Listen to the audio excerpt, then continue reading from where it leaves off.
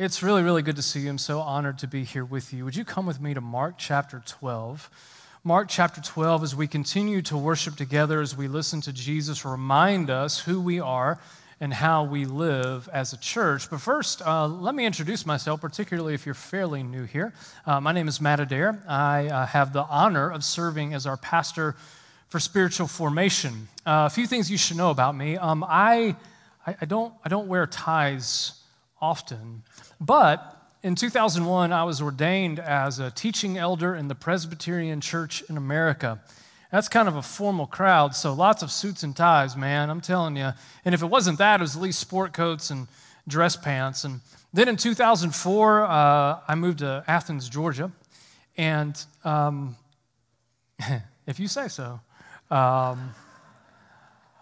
it's really hard being an Alabama fan living in Athens, Georgia, especially right now, but that's my burden to bear.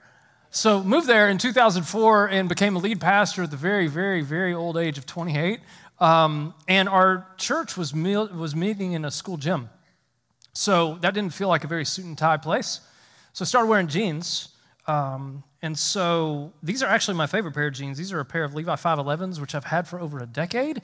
And at the age of 47, that feels like a miracle. I think I need to explain the shoes, though. If you're wondering, do these look like a pair of shoes that Pastor Jason would wear? They are. These are a pair of Air Jordan 3s, the Fire Reds. It's a small way for me to acknowledge and honor my friend and brother and our senior pastor, but that isn't the reason I'm wearing them. Here's something you couldn't know. These shoes are Ebenezer stones. These are shoes of remembrance for me personally that tell the story about the faithfulness of our God. It's 1988, and I am a 12-year-old, husky, fuzzy-headed, mullet-wearing 7th grader. And walking into my physical science class are a pair of these shoes attached to somebody's legs. I don't know who, I can't remember. I just remember the shoes. And I remember in 1988, as a 12-year-old 7th grader, I wanted these shoes. These shoes did not fit into my family's spending plan. So I did not get these shoes. But when they re-released these shoes a few months ago, I got the shoes. Something interesting happened, though, when I got the box and I opened it, and the melody line changed for me. No longer were these shoes the status symbol for a 12-year-old, fuzzy-headed, mullet-wearing husky kid. These shoes became a gift of God's grace to me. To that 12-year-old kid living in Montgomery, Alabama. My dad was an Air Force officer. He's a veteran of Desert Storm. So this weekend with Veterans Day, it has a particular color and shape to it, right? Stars and stripes. And it means a lot to me and my family. It means a lot to our church and for our nation. So to all of you who have served, thank you very much.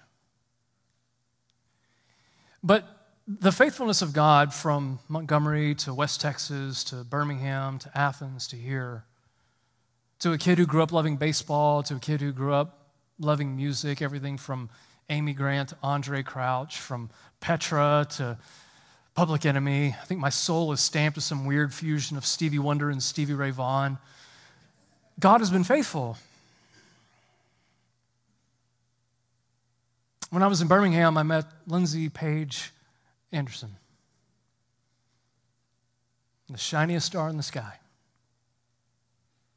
Bright, definitely beautiful.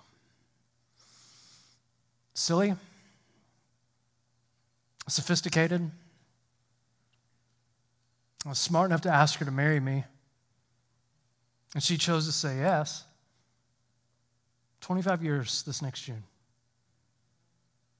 God is faithful. We have 3 boys. Jonathan, who turns 18 in a couple of weeks. Will, who's 14, Ben's 11. Man, it's so cool to be their dad. Like to be able to tell my 12-year-old self, hey man, like you're going to grow up and you're going to have these 3 kids and they're going to be amazing. I think I'm like every other parent that my hope, and isn't pressure, but my hope for them is just they take all whatever the good stuff is of me and leave behind the bad stuff, you know. I can't believe I get to be their dad. God is so incredibly faithful. I became a pastor in 1996, moved to Athens in 2004, 17 years of a lot of heaven, a little bit of heartache. We've been here a year. And it's been an incredible gift. Y'all have loved my family so well. You've given us time and space through this transition. You've pursued us. You've checked in on us. So I know these shoes are bright, but the mercy and grace of God is kind of bright too, right?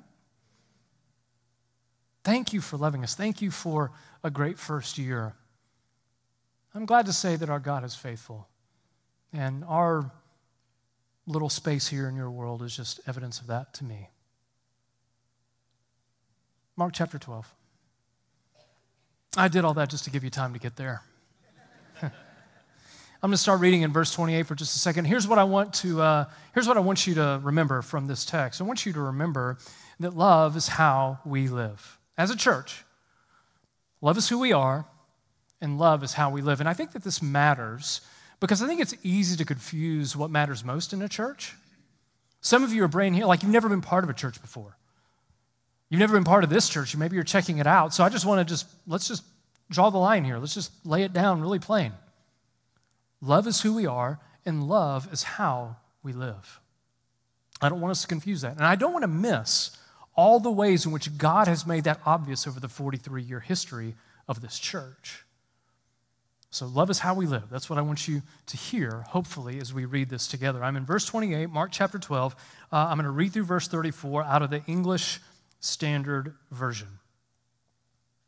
And one of the scribes came up and heard them disputing with one another, and seeing that Jesus answered them well, asked him, which commandment is the most important of all? Jesus answered, the most important is, hear, O Israel, the Lord our God, the Lord is one. And you shall love the Lord your God with all your heart and with all your soul and with all your mind and with all your strength. The second is this, you shall love your neighbor as yourself. There is no other commandment greater than these. And the scribe said to him, you are right, teacher. You have truly said that God is one and there is no other besides him. And to love him with all the heart and with all the understanding, with all the strength, and to love one's neighbor as oneself is much more than all whole burnt offerings and sacrifices. And when Jesus saw that he answered wisely, he said to him, you are not far from the kingdom of God. And after that, no one dared to ask Jesus any more questions. This is the word of the Lord. Thanks be to God. We've heard from him. Why don't we now respond to him as we pray together? So, Lord, as we're gathered here in this place, would you stir up and shake up our desires? The desires of your people, both here in this church and in other churches, like Home Church, also here in Roswell, pastored by Gerald Fadiomi. Churches like Ignite Church in Daytona, pastored by Byron Cogdell. Ministries all over the world, like Medical Missions Ministries, led by our friend Herman Alb. Stir up our desires so that we as your people might produce a bumper crop of grace, gifts to each other, gifts to the nations, ultimately gifts to you as we work and wait for the return of our Savior and King who lives and reigns with you and your Holy Spirit. One God, now and forever. Amen. Love is how we live. Here's the story. If I was going to title what we just read, I would say it this way. Jesus finds a surprising tag team partner. Now, when Mark writes his version of the story of Jesus, he writes it as a 3-act play. The first act, chapters 1 through 8, we learn who Jesus is.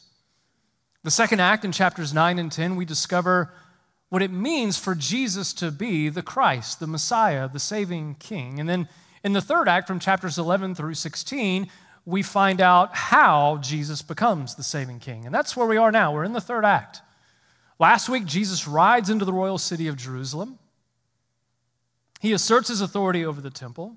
And between last week in that sermon and this week where we are now, Jesus is confronted by and confronts Jewish religious leaders who now want to kill Jesus.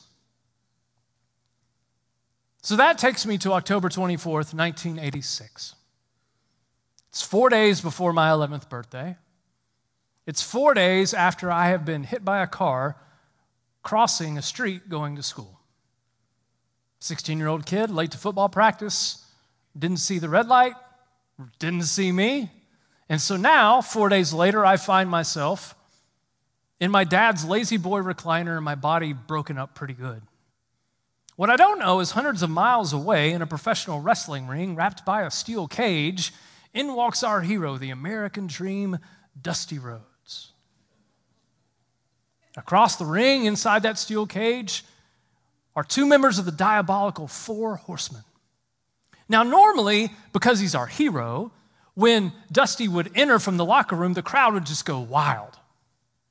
But tonight, they're silent. It isn't because Dusty comes out without a partner, but he doesn't have his usual partner. Now, just time out. Spoiler, professional wrestling is fake. Sorry. Santa Claus, Easter Bunny.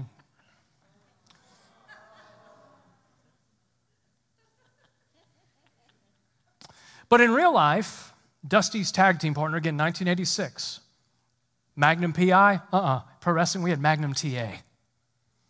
Long, blondish hair, big mustache. His real name was Terry Allen. 10 days before, October 14th, he had been in a real-life car crash that almost killed him and ended his wrestling career. So Dusty doesn't have his regular tag team partner. That's the problem. His new tag team partner, as they step into the ring together, was none other than the 6'5", 300-pound, shaved head, Fu Manchu wearing Russian nightmare Nikita Koloff. See, here's the problem. For months and match after match after match, Rhodes and Koloff had fought against each other. And now, tonight, they step into the ring together. Well, Dusty doing what Dusty does. He gets into the ring, goes straight in, and he's getting beat up by both the Horsemen, and Koloff is standing at the door, just standing at the entrance. And the crowd is looking at Koloff, doing nothing. And they're looking at Rhodes, getting beat up. And they look at Koloff, still doing nothing. And they look at Rhodes, still getting beat up. And you can just hear the crowd, you just feel the tension. Until finally, wham, Koloff decides, jumps into the ring, attacks the Horseman, stomps a mud hole in one of them, kicks him out of the ring. They take care of the other guy. And I don't know what y'all think about how the Cold War ended, but I'm telling you, 1986, October 24th, Dusty Rhodes and Nikita Koloff come together and form the superpowers, the American Dream, the Russian Nightmare. A surprising tag team partner. Now, rewind 1950 years and go into the temple area outside of Jerusalem, and here is Jesus after wave after wave after wave after wave. It's the chief priests, it's the elders, it's the scribes, it's people who are loyal to King Herod. He's being ambushed with questions that aren't really questions, yeah? And so when you get to our text and when you see another scribe, another scholar, another Torah teacher ask a question, you're like, oh, here we go again. Except there's something that Mark adds here that's peculiar. Mark doesn't add a lot of character description, but he does here. In verse 28, it says, a scribe comes up and hears all this arguing, but seeing that he answered them well, he asked Jesus. So there's something about the way he asked the question, I don't know, something in his face, where you kind of pick up on, is this acceptance? Is this admiration? But somehow, this is not Jesus' enemy. This is his partner. Love is how we live. Now here's a question. Here's our question. What is the most important commandment? There are 613 of them, by the way. Now, you might not be super familiar with Christianity or the Bible, but you might know that there are 10 sort of big ones. And out of these 10 commandments, you might expect Jesus to choose one of them and go, this is the most important. But he doesn't do that. He goes to a different place in the Torah, which are the first 5 books in our scriptures, Genesis, Exodus, Leviticus, Numbers, Deuteronomy. He goes to Deuteronomy, and he pulls out the Jewish Pledge of Allegiance. It's right there in your text. Hear, O Israel, the Lord our God, the Lord is one.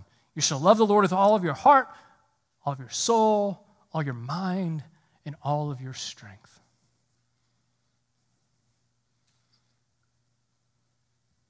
Have you ever wondered why God gives commands to people? This seems important to me because I don't know about you, but I've heard people, smart people, say something like this, that the Jewish faith is sort of this journey towards salvation. It's a path to salvation that you achieve if you follow all 613 of these laws perfectly. Here's the problem that I ran into. Maybe you have too as you've read the scriptures. When you read through the story, you get from Genesis into Exodus, and it's there in Exodus that God saves his people. They are his people. He has saved them. And it is then, after they have been saved, that he gives them these commands. So they got me thinking, okay, so what is this? If this isn't a way for us to be saved, then what might it be? And what I've come to believe, and maybe this will be helpful to you, is that what God is doing is he's saying my commands are a way for me to gather people together and to help them understand not only what matters most to me, not only what makes a difference in this world, but who they really are and how they're supposed to live. So one way that I might say it is this, that God's commands are not for salvation, but they are for formation. This is how we know who we are. God's commands help us to understand what we're supposed to live like. God's commands are the very thing that make us holy. They're the things that make us distinct and different from the world around us. So when Jesus takes this Jewish Pledge of Allegiance, the Shema out of Deuteronomy chapter 6, he's clarifying what matters most to him, what matters most in this world, and who his people are supposed to be, how they're supposed to live, what they're supposed to be known for, and what he is transforming them into. So here's the truth. The answer to the question, what is the most important commandment? It's this: loving God. It's right there, right? Love is who we are. Love is how we live. If we just listen to Jesus, he says loving God is the most important commandment. Loving God is what makes his people holy, different, distinct in the world. Loving God is the heart of who we are. Loving God is how we live. And people who love God, that is the people that he is forming us and transforming us into. What does that love look like? What does it look like to love God? Jesus doesn't stop. He keeps on going, and he helps us. And he says the way that we love God is by loving neighbor. Let me translate it right for us here as a church. What he's saying is that we love God as a church when each and every individual loves each and every other individual as much as we love ourselves. That's the way we love God. That's what I'm seeing right here in this text. The fusion of love of God and love of neighbor, well, it shows up in Matthew's version of the story of Jesus. It shows up in Luke's version of the story of Jesus, and it shows up in Mark. And in all three, they have slightly different perspectives on who are we talking about when we talk about loving our neighbor. You might know that Mark is writing to an intercultural church in the city of Rome. He's writing to a church that is filled with Jews and Greeks and Romans. And he's writing about an event that some of them were actually there. They were listening to Jesus because this is just maybe a few decades after Jesus said this, as he's writing to this church. And what they would have known, and what Mark would have known, is that when Jesus talks about loving your neighbor, he's talking about loving all the people that were in that temple area. People committed, living in allegiance to this one true God, but they were people from all over the world. It was an intercultural community. Your neighbor were people of different cultures. And again, cultures can't be limited to ethnicity, but it includes that. So you can go to Acts 2, which happens just weeks after the events here that we're talking about with Jesus, and see that you had people that were Greek, you had people that were Roman, you had people from Arabia, you had people all over the Mediterranean basin, all kinds of different cultures. So maybe to bring it to an even more fine point, Mark is saying, I believe, to a church in Rome and a church here in Roswell, that loving God looks like you and me loving people from different cultures as much as we love ourselves and people from our own culture. I don't think that's too shocking or surprising there, but I think there it is, right there for us. It's a reminder that love is how we live, and this is what love looks like. Now, I think that creates an opportunity for us, an opportunity. It's an opportunity for our church to keep choosing love. And there are lots of questions about the relationship between Christians, between disciples of Jesus, and these 613 commands. A lot of that's beyond the scope of our time together this morning, but I can say this. What Jesus is teaching us here about love of God and love of neighbor, it absolutely shapes our life together. I think part of the reason when we read through the Torah, when we read through Genesis, Exodus, we all get stuck in Leviticus, Numbers, Deuteronomy. What confuses us is that not only is this written about a different time and place, but even the laws don't sound like what we think in terms of laws and rules. Again, a lot of that's too much for us to cover here today, but I think it's helpful for me to say this out loud to you.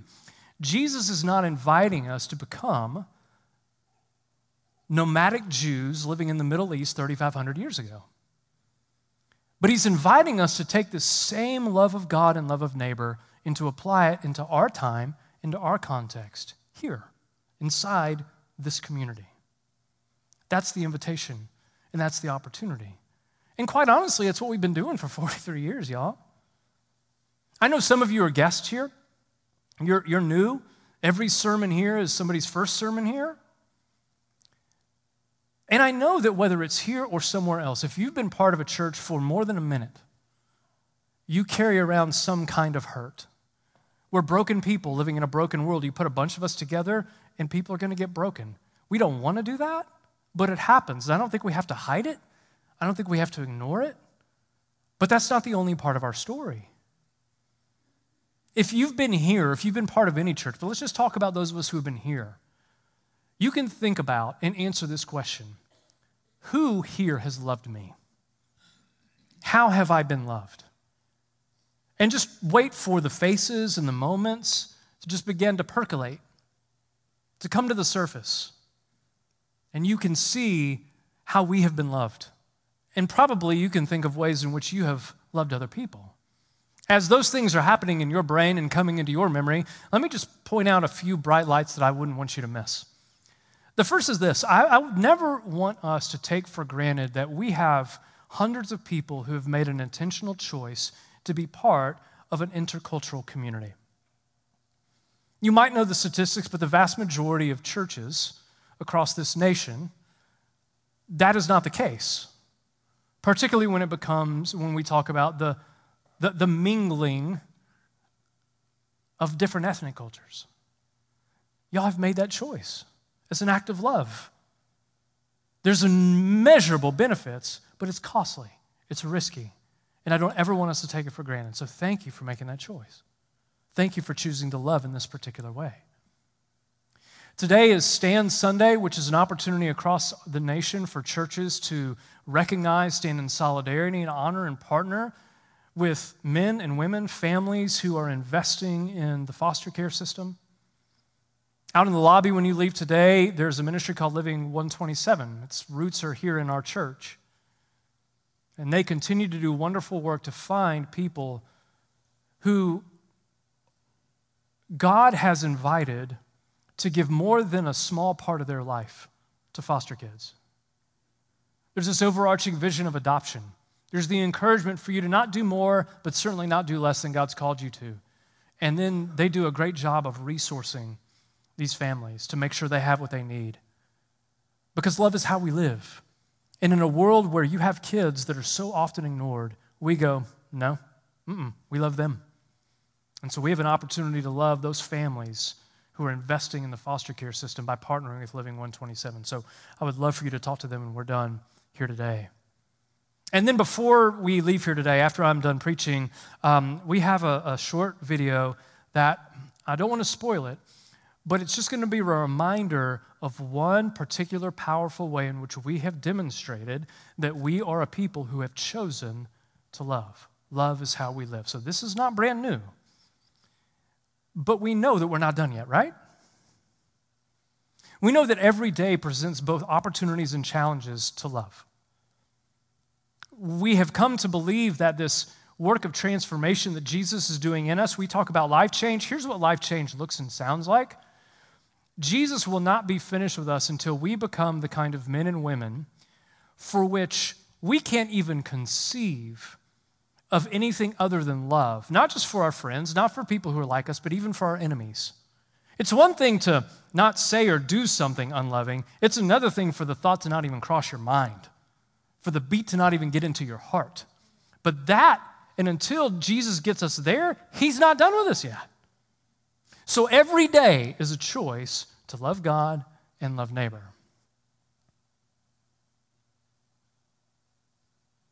So how do we do that?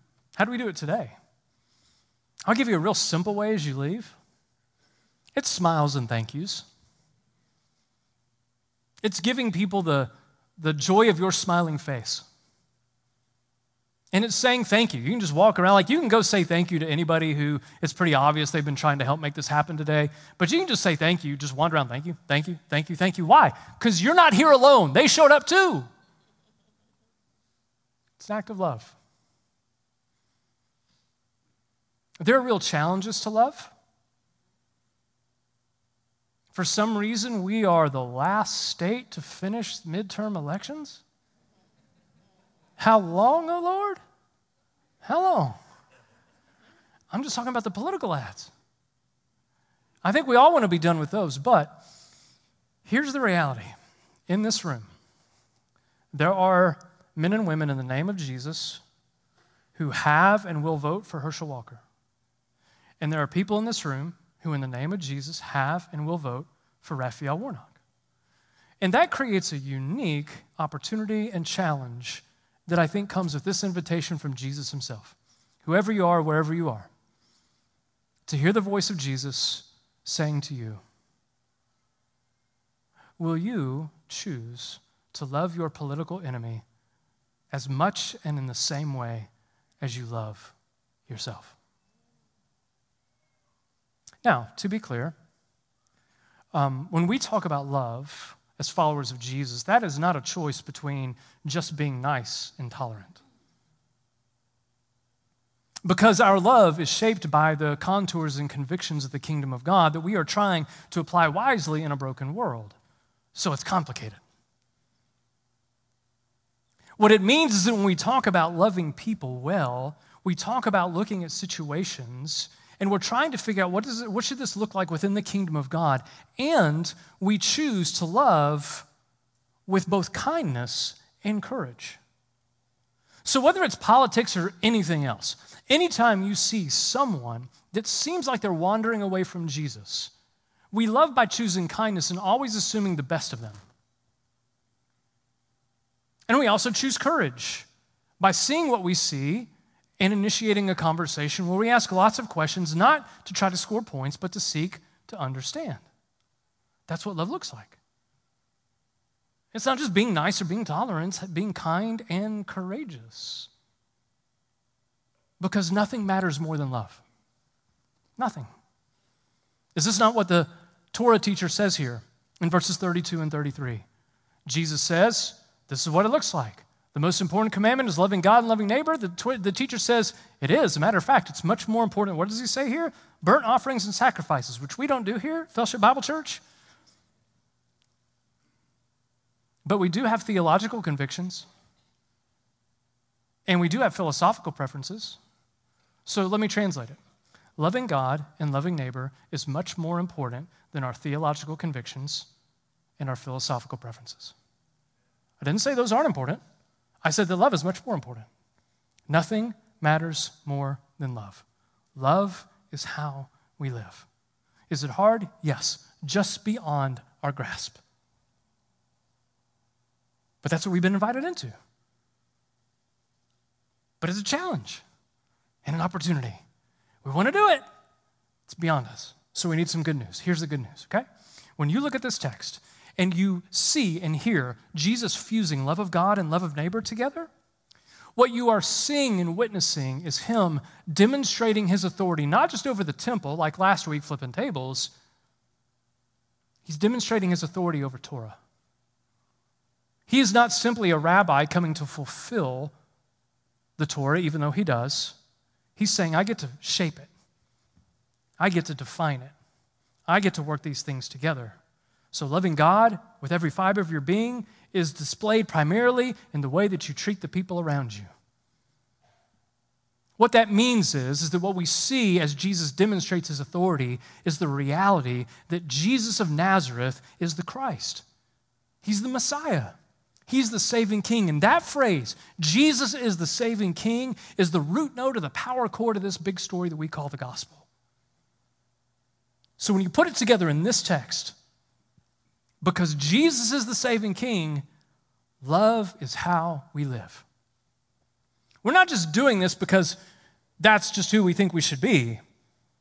We're doing this and we live this way because of Jesus. Because Jesus is the saving king, love is how we live. Why do we love this way? 1 John comes to mind, right? We love because he first loved us. And we know how the story goes. At least most of us do. It's Tuesday when all this is happening in Mark chapter 12.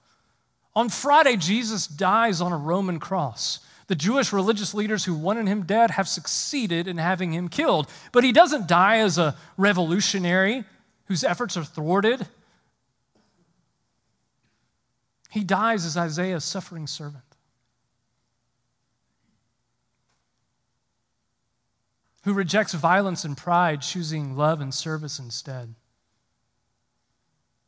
Jesus himself said in Mark chapter 10, I didn't come to be served, I came to serve and to give my life so that so many people could be freed and liberated from sin and sinfulness. On the Mount of Transfiguration, we see Jesus as the embodiment of the glory of God, and here on a cross is the glorious God dying and suffering for the people that he came to save. Why? Because he's the saving king.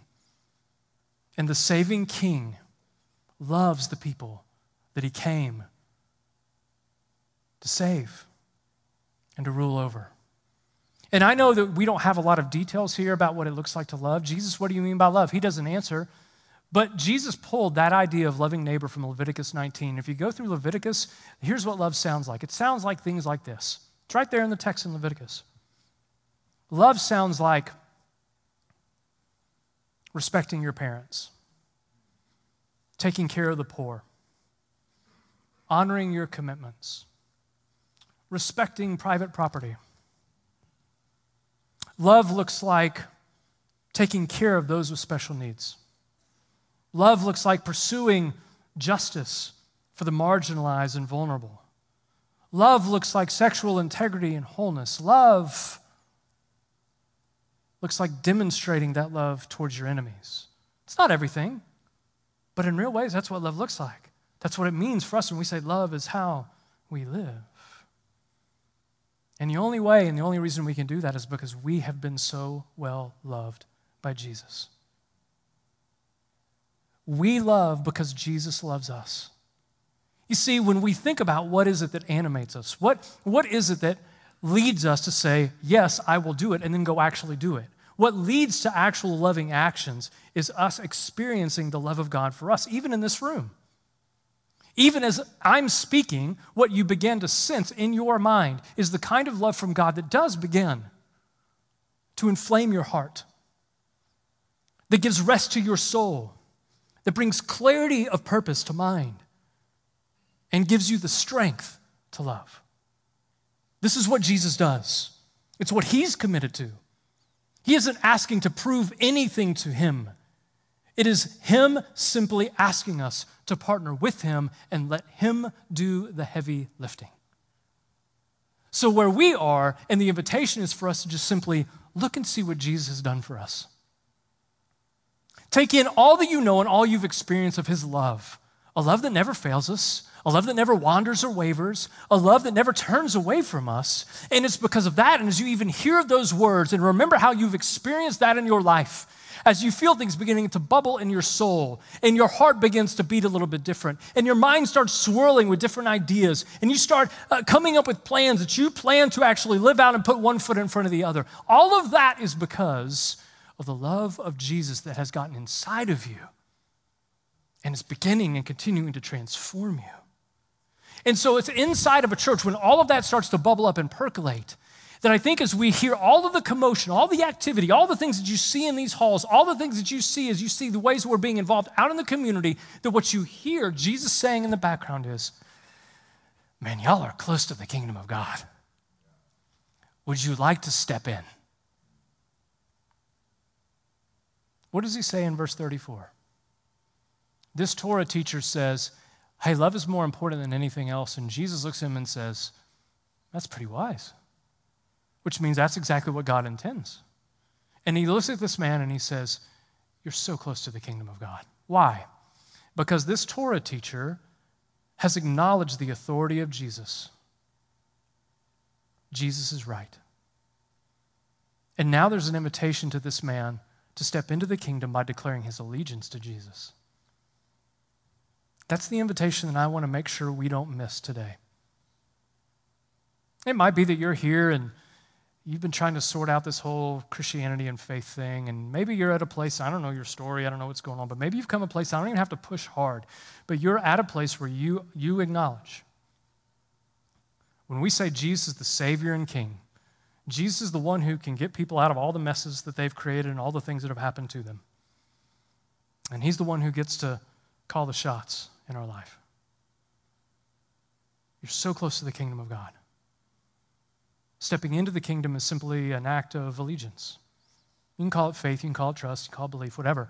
But it's simply the declaration. It can be a declaration that's as simple as this. Jesus, you are my Savior and King.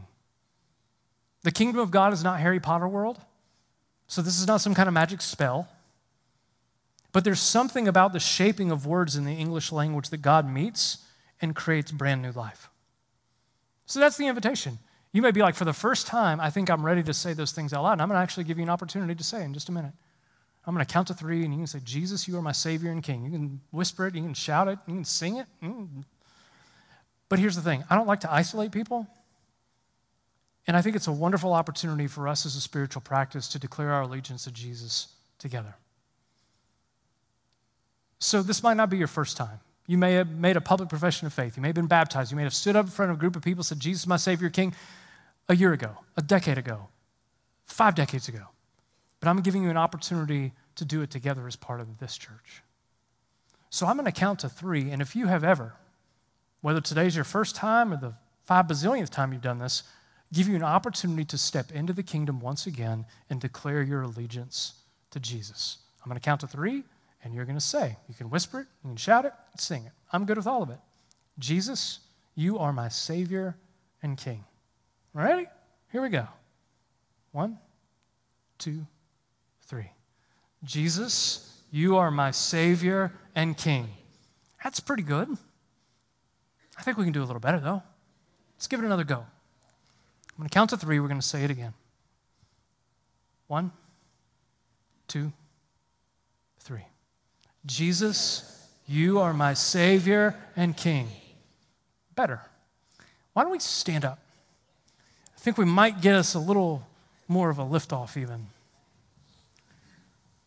And I don't want you to miss what this is. We don't take it for granted. You've declared your allegiance before, and now you're declaring it again, and you're doing it in the presence of others. Like, look around. Y'all aren't alone. You're not alone. Look at all these people, some of whom you've known, some of whom you've never seen, some of whom you might never see again until they're on this side of heaven. But here we are in this moment together. Think about that person who for the first time is declaring their allegiance and what this means to them. Think about that person who's struggling with doubts, and this is a lifeline to them. Think about the person who's been following Jesus forever, and they know that they may have days or weeks, not decades, and you have an opportunity to encourage them that this was all not a waste of time.